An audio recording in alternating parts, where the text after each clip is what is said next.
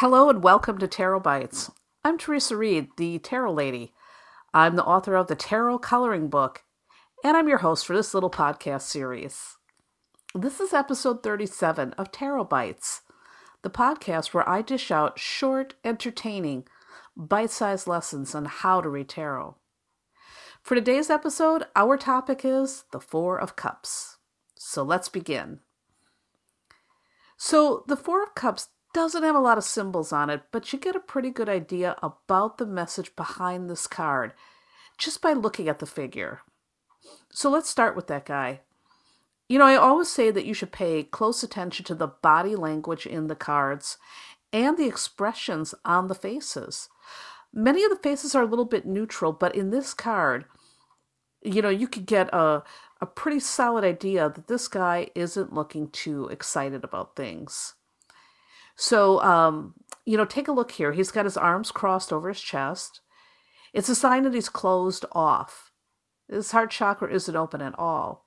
And even to look at his face is more like that, so that is giving you so many clues. Even if you don't know the interpretations behind these cards, you can look just at these figures and they can give you, again, a lot of ideas about what's going on in this card. Also, for example, if you look at something like the Magician, you'll notice that his body language is one of power. And again, now we take a look at this Four of Cups, and he doesn't look like he's having any of it. He looks, again, very closed off. So you might also notice that there's a hand extending a cup. So this is a sign of a gift being offered. But once again, that figure isn't even bothering to notice the hand. In fact, he doesn't even seem to be too impressed with the three cups in front of him. Now, those cups symbolize his past experiences. So what about the tree he leans against? Trees are a symbol of growth. And this tree he's leaning against it almost has that symbol of support or that vibe of it. So anyhow, this card almost seems to be saying that, I've reached a certain level and I'm just not satisfied with anything before me or around me. So if we start considering the interpretations from that point, we could say that this card symbolizes discontent or boredom. It's pure apathy. No matter what goodies are being offered, the energy here is meh, who cares? Now, there's a couple other interpretations that I'd like to share here. So if you're thinking about making a decision, I always see this card as meditation. So it might be saying sit with it, meditate on it. Consider your options with care. Don't settle for less.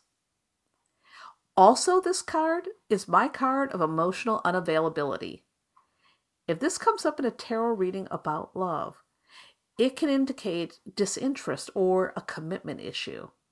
This is that classic, he's just not that into you card. So that's how I often will see that in in a question about love. So, by the way, I just picked up this book from Michelle T called Modern Tarot.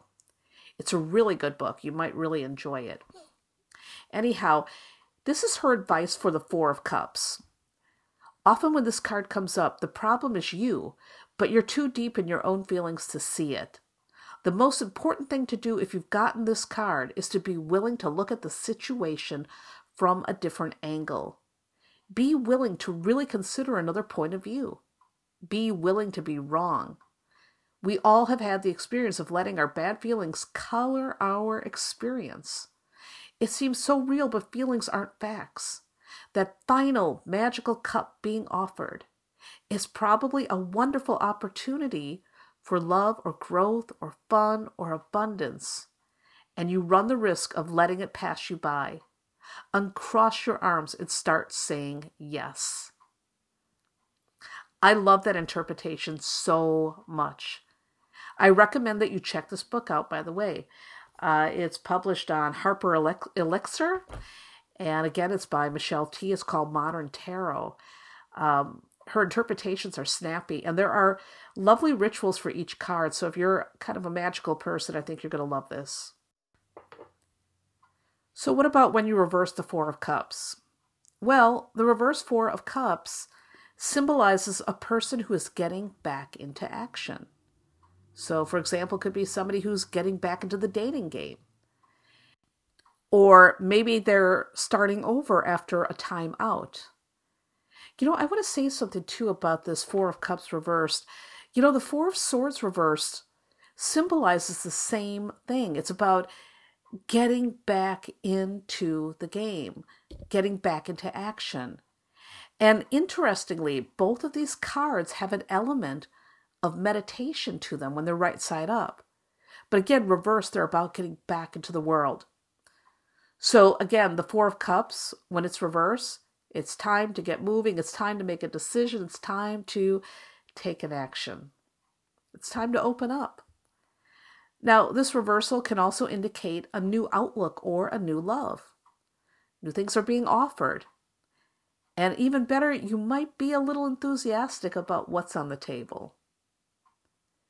All right, so how can you embody this card? Here's a great way. Pay attention to those times when you are bored. Why are you bored? What might be right under your nose that you're ignoring? And frankly, I'm a Gemini, so I like to say I'm never bored. I always find something to do, something to notice, something to be curious about. So, if you are bored, again, you might see that there are plenty of things for you to do or to discover. So, when you're feeling like the Four of Cups, look for those cups and see what the solutions might be. All right, this wraps up this very short little episode of Tarot Bites. And remember, you can check out lots more tarot goodness on my website, thetarotlady.com. I've got free introductory classes for tarot newbies and the tarot coloring book. There are also hundreds of blog posts, astrological forecasts, and lots of other goodies for you to scope out. Enjoy. Thanks again for listening and have a beautiful day. And if you do like this podcast, please take a moment to give it a nice little review on iTunes. It's going to help more tarot curious people find their way to Tarot Bites. So pay close attention to your intuition throughout your day and let it guide you into making brave, excellent choices. Remember that you are always in the driver's seat of your life. You are in charge of your decisions, your plans, the action steps you take or don't take. You're the boss. And if you don't like where your life is headed right now, you can change that. Nothing is ever fixed in stone. The tarot cards tell a story, but you write the ending.